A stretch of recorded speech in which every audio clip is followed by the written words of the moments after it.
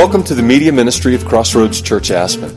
To learn more about Crossroads, visit our website at ccaspen.com. Excited to teach the Word today. It's been a hard week for a lot of people in this country. I got a bunch of friends in Nashville and also in Little Rock, and I've talked to several of them this week, and just family and friends and some extraordinary circumstances due to the shooting in Nashville and the tornado in Little Rock. Anybody have any friends or family in Nashville?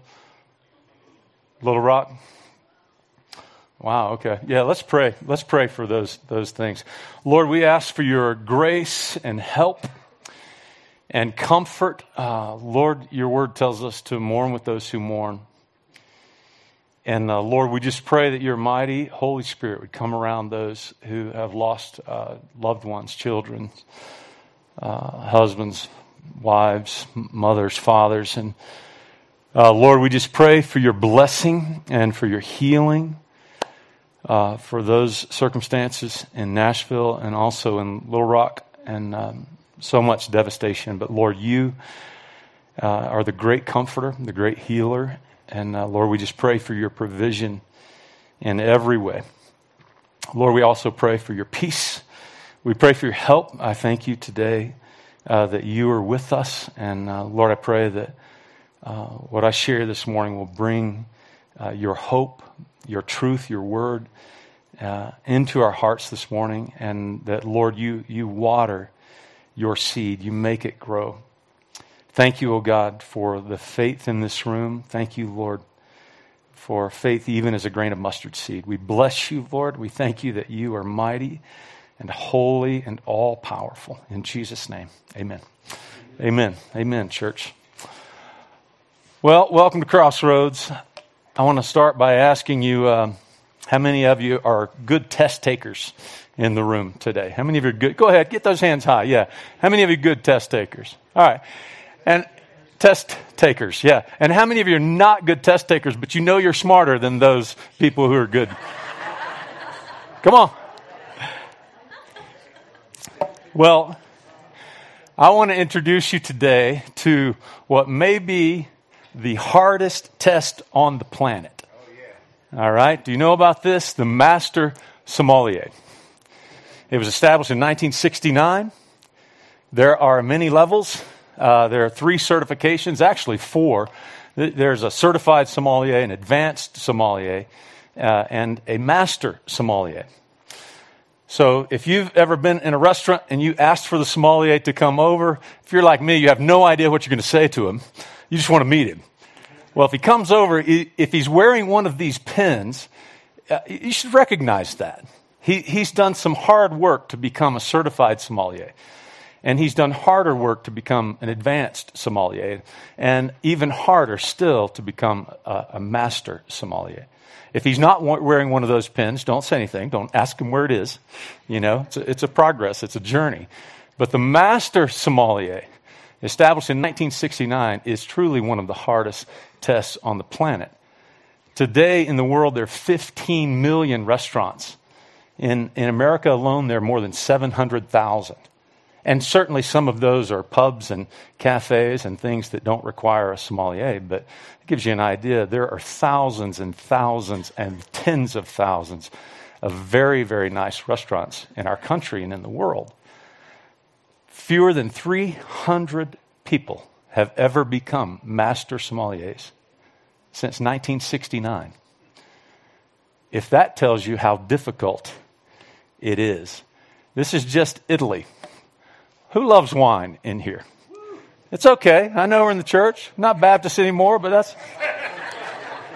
I'm talking about communion. Just in Italy alone, there are 20 wine regions, all right? 350 grape varieties. Actually, some say there are thousands. There are all kinds of hybrids.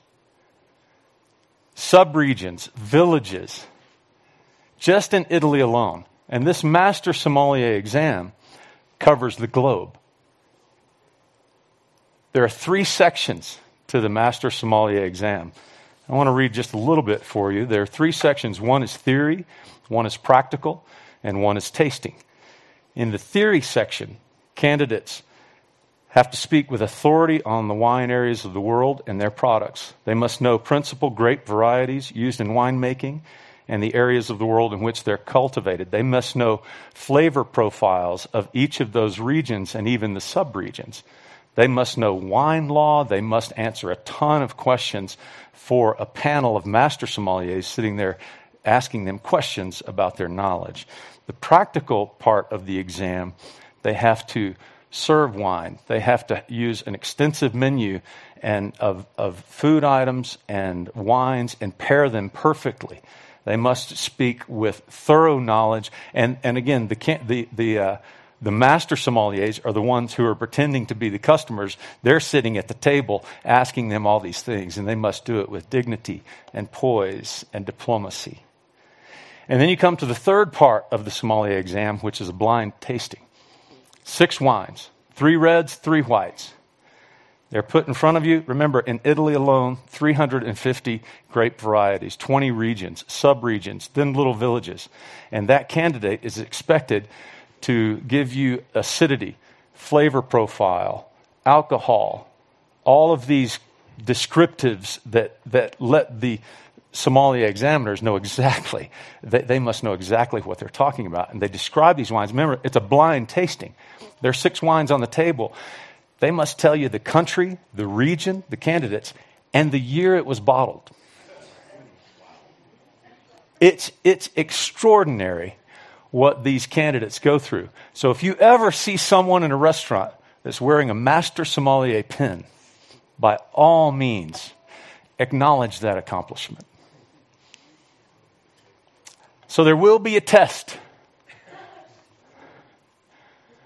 Wouldn't it be something if there was a test for our Christian maturity, our spiritual development, our character? Steve was talking about holiness last week. Wouldn't it be something if there was a test that could test and measure our righteousness? Is there? You better believe there is. We don't recognize most of them, but there will be a test. Let's read James 1. Tell you what, there are Bibles under your seat, or in front of you, in front of you. So I want to read for you James 1. Or you know what? Why don't somebody here read it?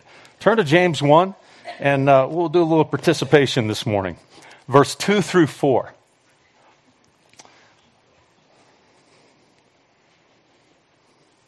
This is your first test.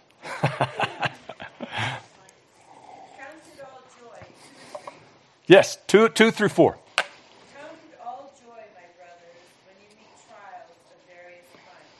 For you know that the testing of your faith produces steadfastness. 4. And go on, yeah.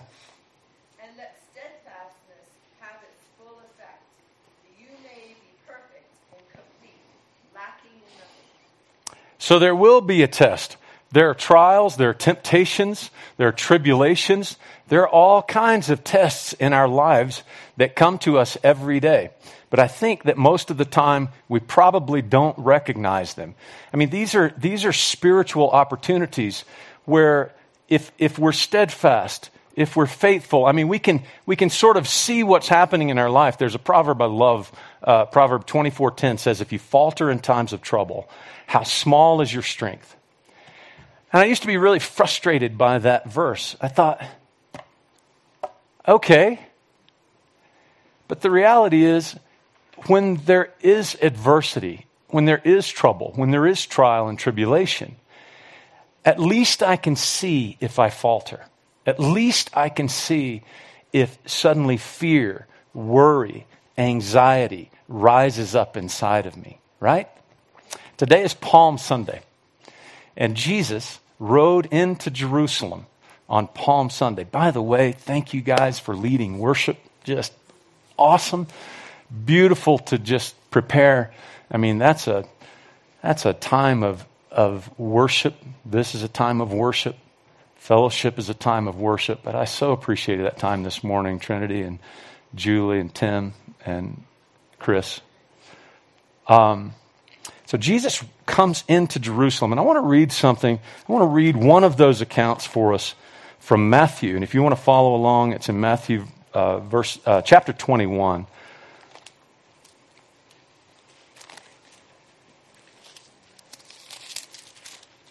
Jesus comes into Jerusalem. And what I want to watch for here, I kind of want to follow up a little bit and go to a sort of a part two when Steve was talking about holiness last week and righteousness.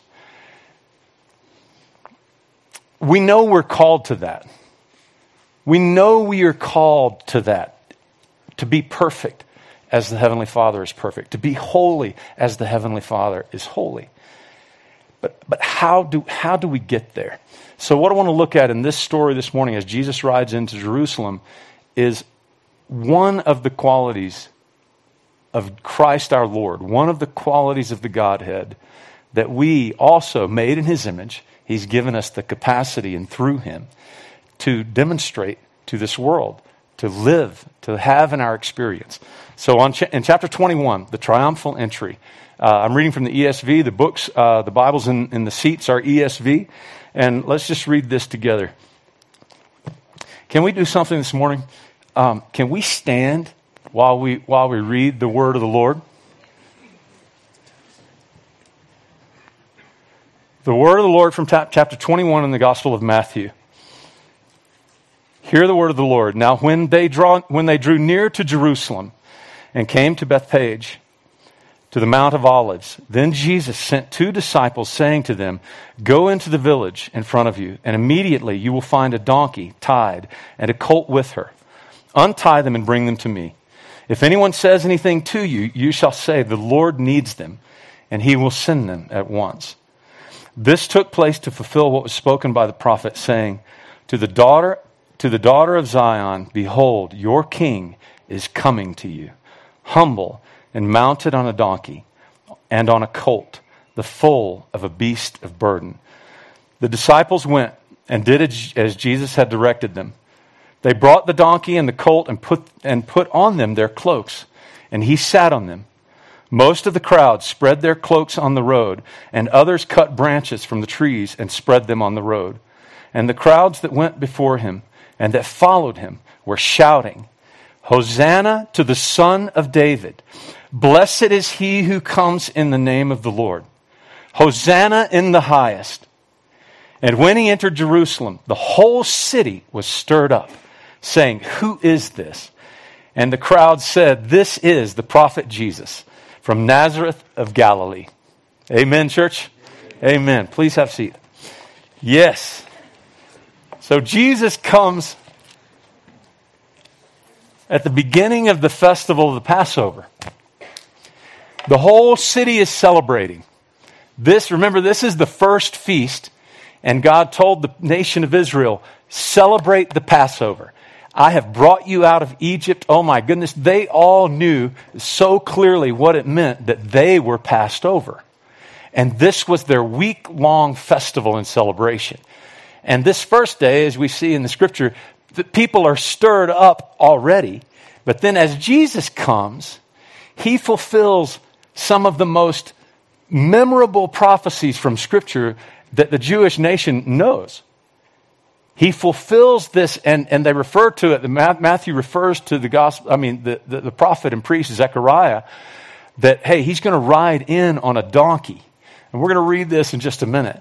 And they also refer to David, the Psalms of David. Behold, blessed is he who comes in the name of the Lord. Now, the Jewish nation, when they are saying this on the streets, one of the other Gospels says that the Pharisees came to Jesus and said, "Jesus, rebuke your disciples. Rebuke your disciples." They said that because they knew full well what these people around Him were saying. They were saying, this is the one.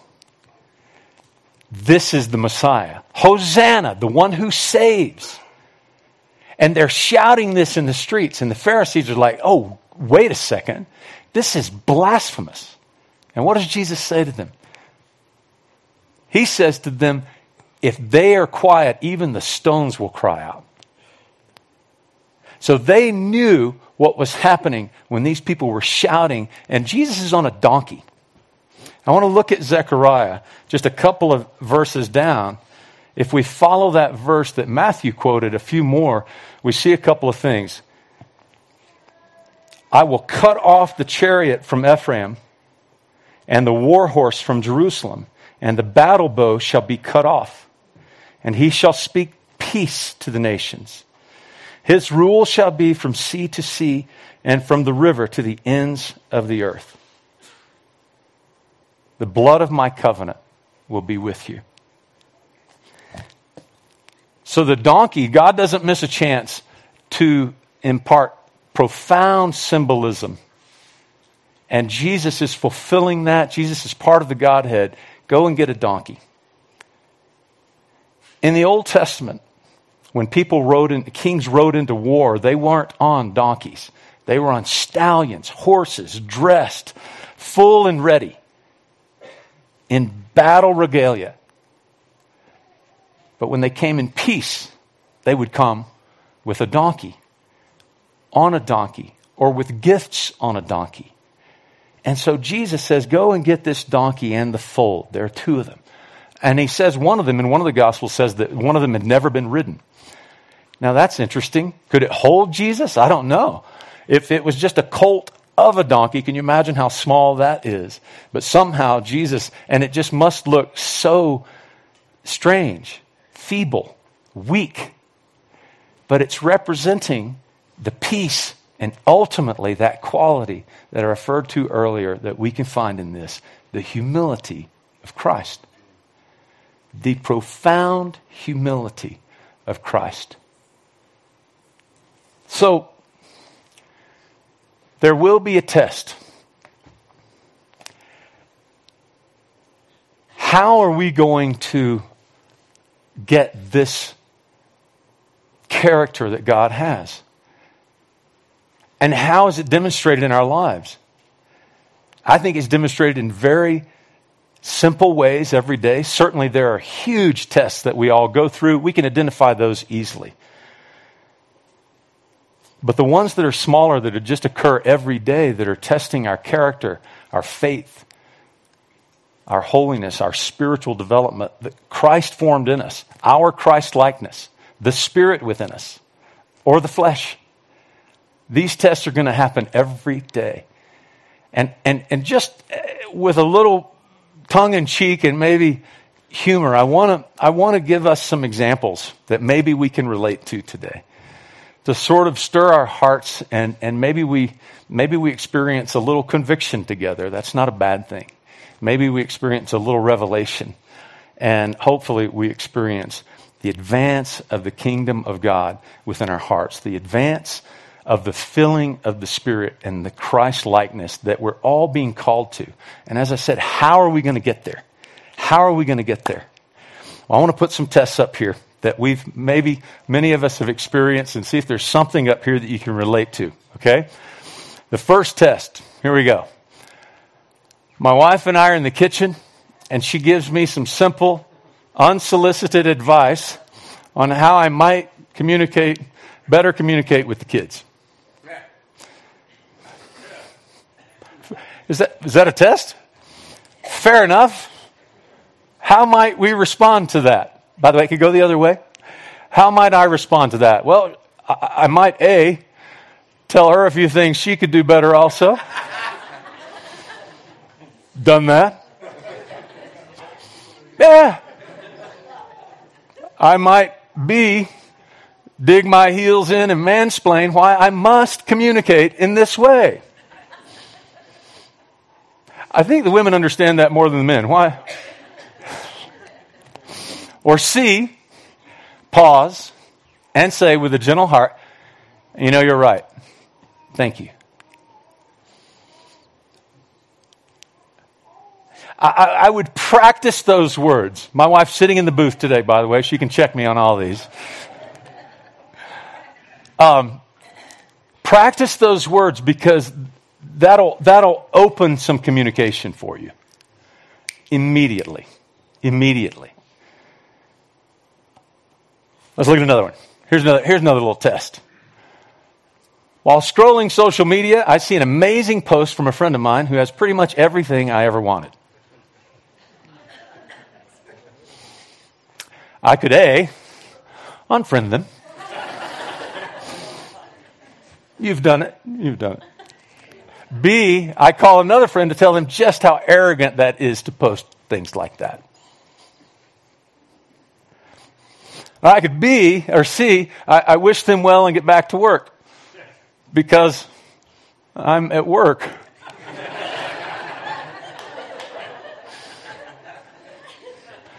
Are there any tests that... Did you recognize that test? Let's look at another one. After 2 hours of relative silence, my wife says, we need to talk about something. I could A, unfriend her.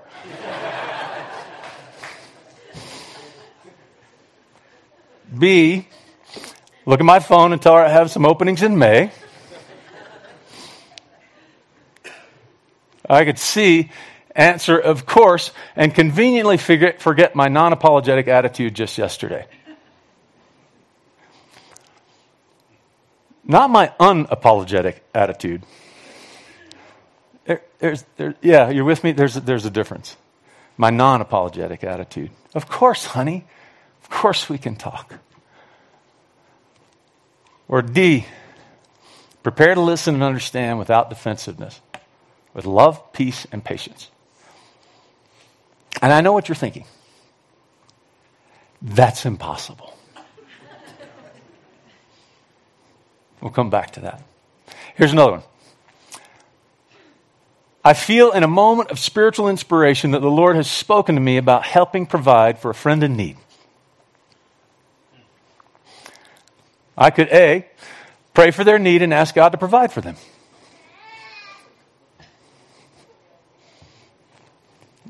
B, dismiss the notion quickly and say to myself, that was not God's voice. Do we do that? I could C, give thanks to the Lord and take action to help meet that need.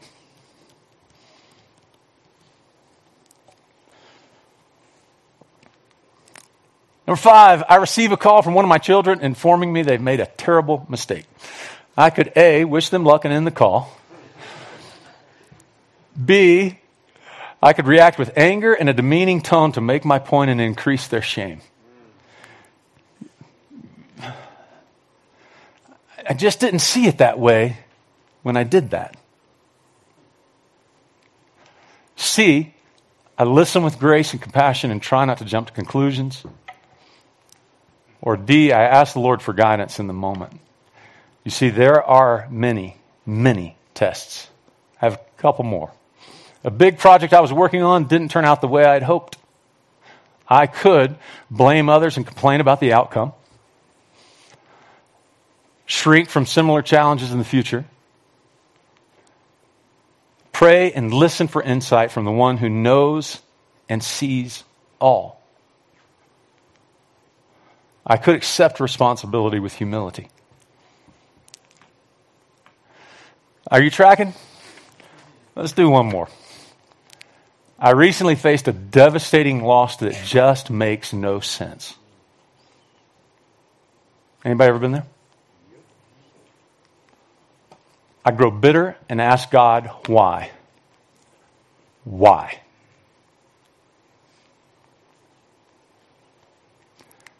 I could refuse to take steps of faith or move forward until I have an explanation. Anybody ever done that? Or I could cry out, Holy Spirit, help me. Comfort me. The sacrifices of God are a broken and contrite heart. Help, Lord. Or I could let His word light my path. I face a prolonged season of challenging circumstances which test my faith, my character, my Christ-like attitudes. You ever been there? How about you? What are some options? A long season. Yeah, let's just hear a couple. I'm just thinking out loud. Maybe you can think with me. That tests my faith, my character, my Christ-like attitudes. Any options? I know you have some. Marriage? That's not the answer. Is that? but I think we know what he means. I would say at the worst, I wither. I wither. Man. White knuckle it. White knuckle it. Right? I don't know what you're doing, God. I'm gonna try to be steadfast. What about this one? I experience wild success in business or have a financial windfall. Oh, that's a little different. Is that a test? Is that a test? Yeah. What might you do? Or how have you responded? I mean, I've confessed a few things for you today.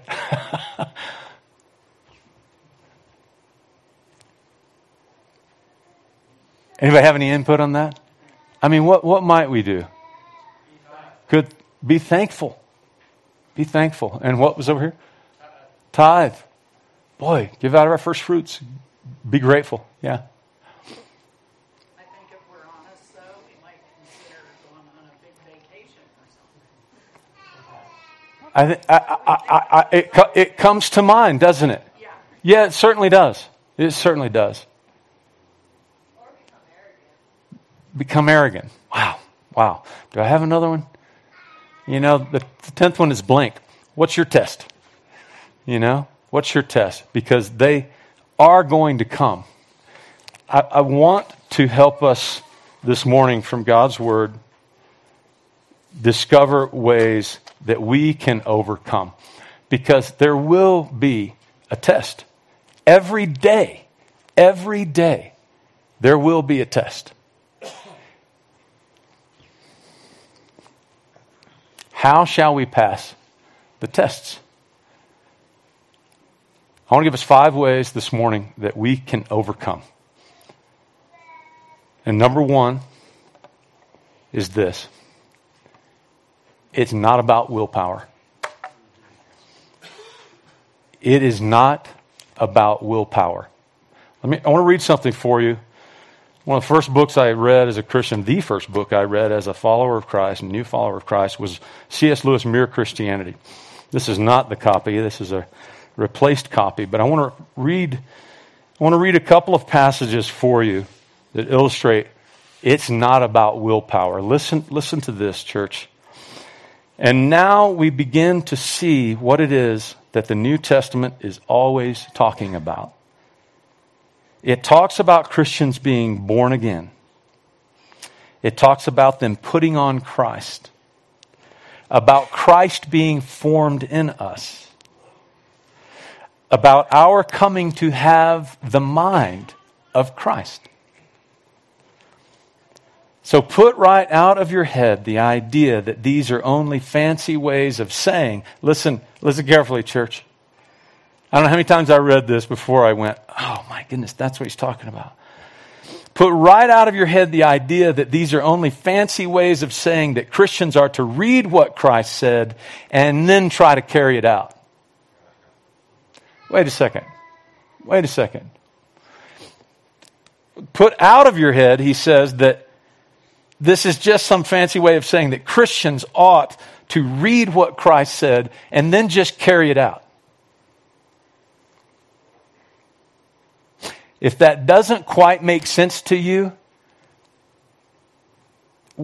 we're getting closer.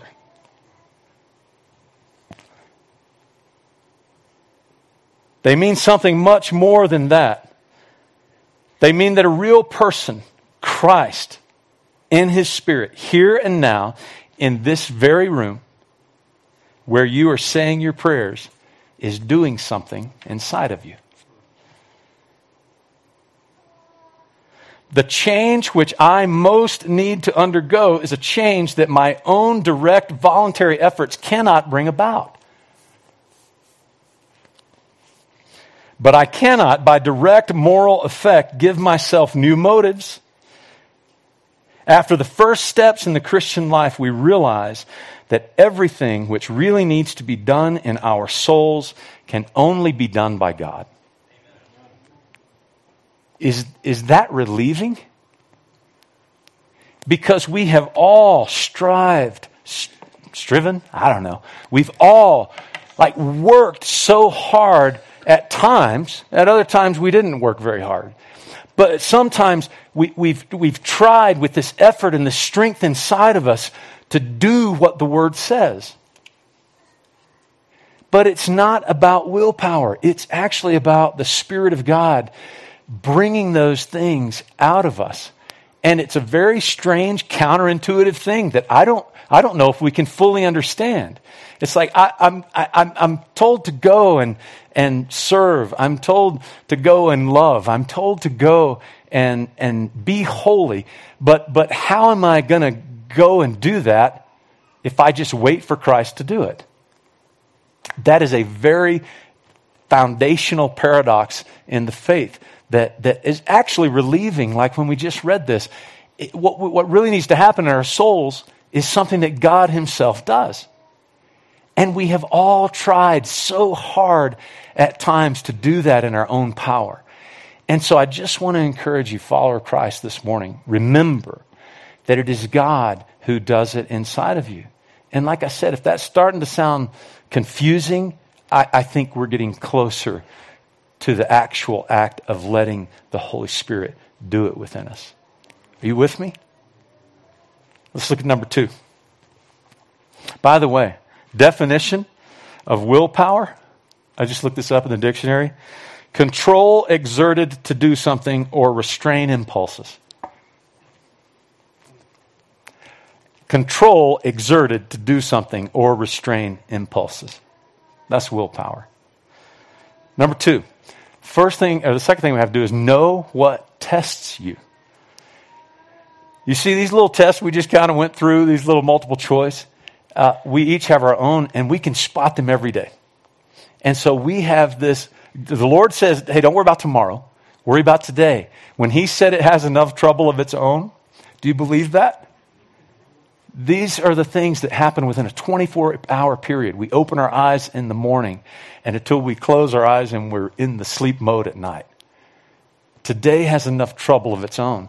And if we begin to just observe what happens in our life and see where these tests might appear, that's when we go back. Okay, Lord, it's not about willpower. I recognized that response in me that was not of faith and not of your Spirit.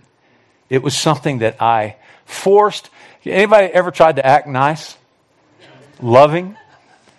Kind? Has anyone ever had to act kind when you don't feel kind?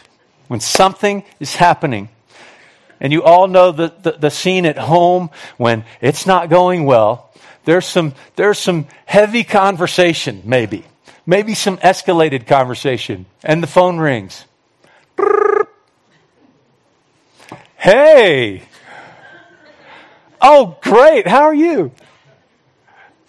And we also do that in other situations as well. I mean, the joy of the Lord. If the joy of the Lord is going to be our strength, let's pray for that. Let's be ready for that. Let's not just try and fake that and be happy, be joyful, but let the Lord bring that in us. And I promise you, we start to move close to him when we recognize these tests and we begin to pray about them and say, Lord, I saw that. Well, he's convicting us. He's growing us. He's revealing to us this process of being transformed into his likeness from glory to glory to glory. And that, as followers of Christ, that has to be vision of ours. That has to be a purpose of ours. We can't remain stagnant. And we can't avoid those things for days, weeks, years. We can avoid that real transformation that is to happen inside of us. Number 3, build your testimony. What do I mean by that? If you recognize these tests and you're watchful for them, be good stewards, be wise, be full of the Spirit. You recognize those things and that still small voice comes into your mind, into your heart. Derek, I'm calling you. I'm calling you to something greater. I'm calling you to a humble life, a life full of humility, a life that's lived for my glory with me as your strength. When I hear the Holy Spirit calling me to that and I respond to those tests, guess what? You're going to have something happen. Might be tomorrow, might be next week. But you're going to feel the Spirit of God put that inside of you that causes you to love, that causes you to forgive, that causes you to be humble, that causes you to consider others first, to give sacrificially. It happens. And you know what you do then? That's your testimony. That's your testimony. Many, many years ago, Jen and I lived in Centennial. It was in the first or second place. Second place we lived there.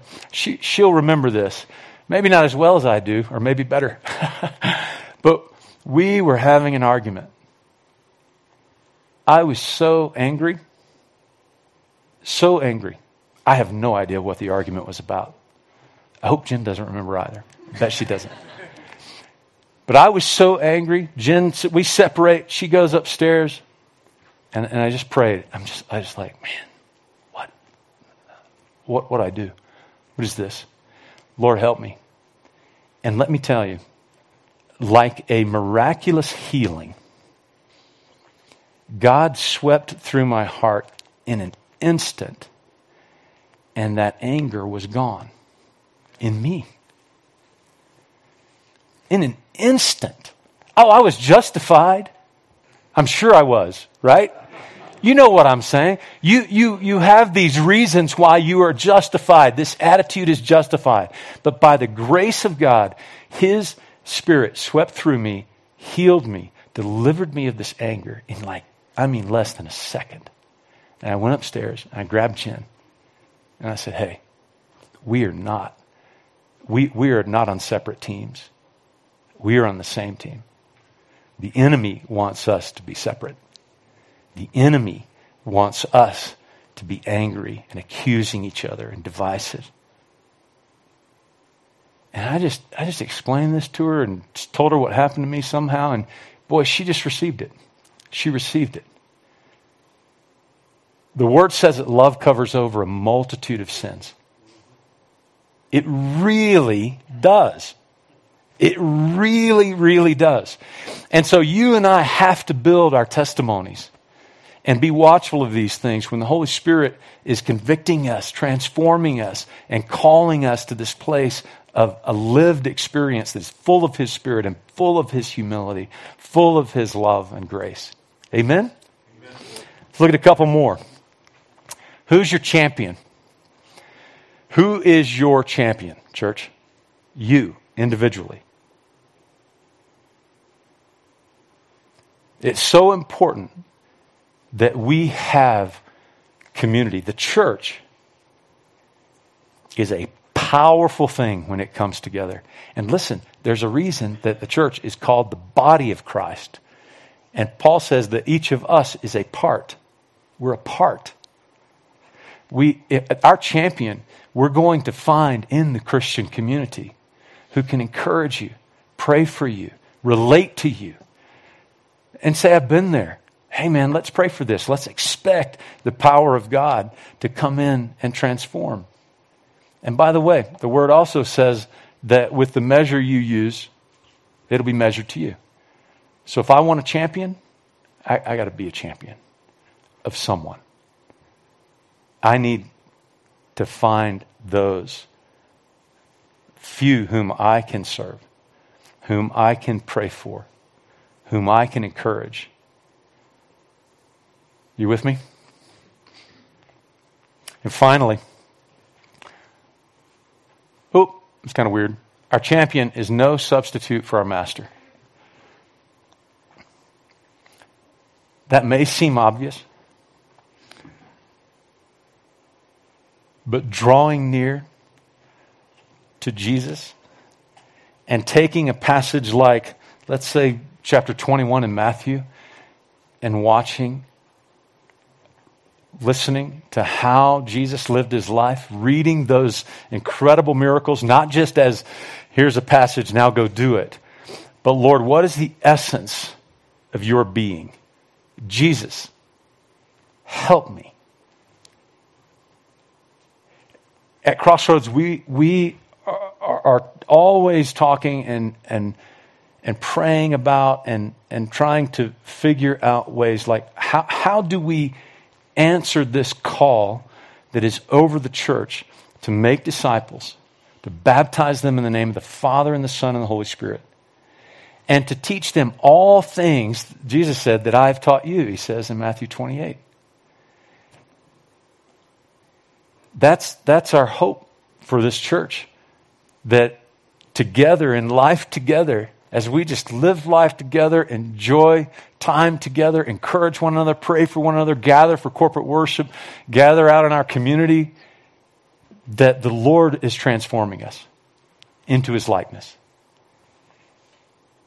And so we pray for you every week. Every week the elders get together and pray for this church and pray that the Lord will lead, guide, speak to, provide, deliver, heal. Boy, if you have prayer requests, I'd encourage you, bring them to the elders. But also bring them to that champion, that friend, and share with them. Share with them what you're going through.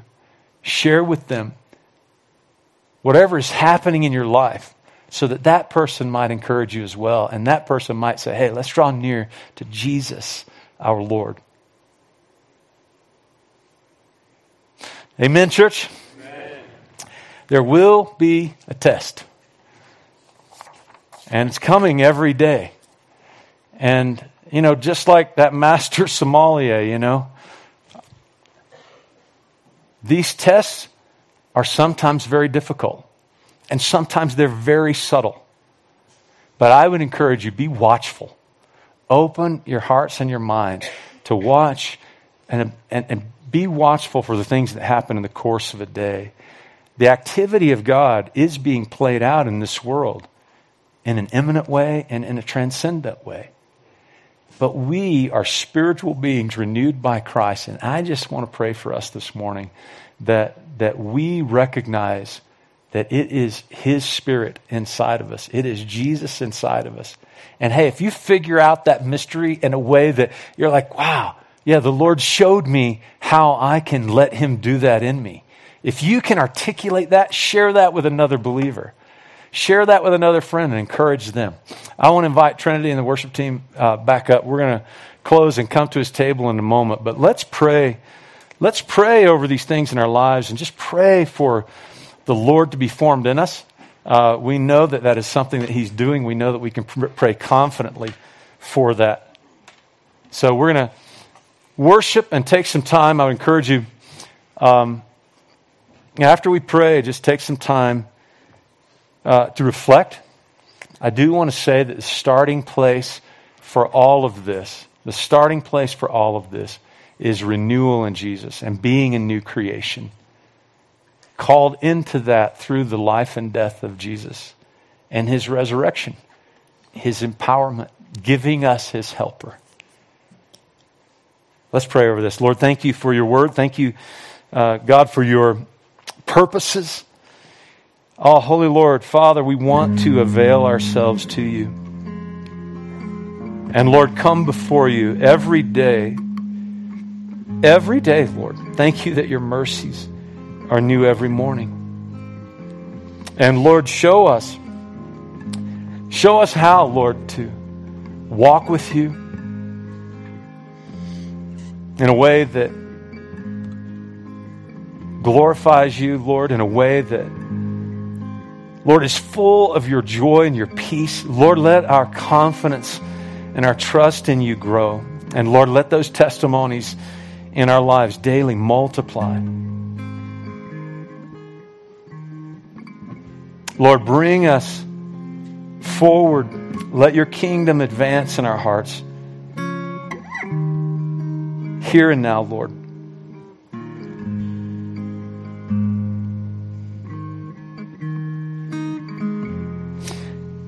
And if anyone here, keep your heads bowed. If anyone here has thought, or even when I spoke about it a moment ago, that the starting place is fellowship with Jesus, fellowship by him and through him with the Father, Son, and the Holy Spirit, I want to just provide a simple prayer for you to take that step and begin that journey or maybe you want to renew that journey. Maybe you feel like you have just tried and tried. But you know there's a step of dependence, a step of surrender, a step of renewal and commitment to allow the Lord to do it in you. I want to pray that same prayer for you. Father in heaven, I believe that you are the way. Jesus, you are the way, the truth, and the life. Father, you sent your Son to die on a cross for my sins once for all. And you raised him to life through the power of your Spirit. And Lord, you sent that Spirit into my heart. Lord, fill me with your grace and with your Spirit. And I offer to you, Lord, my life to be lived for your glory. Lord, be the Lord of my life and give me your strength, Lord, to follow. In Jesus' name. In Jesus' name.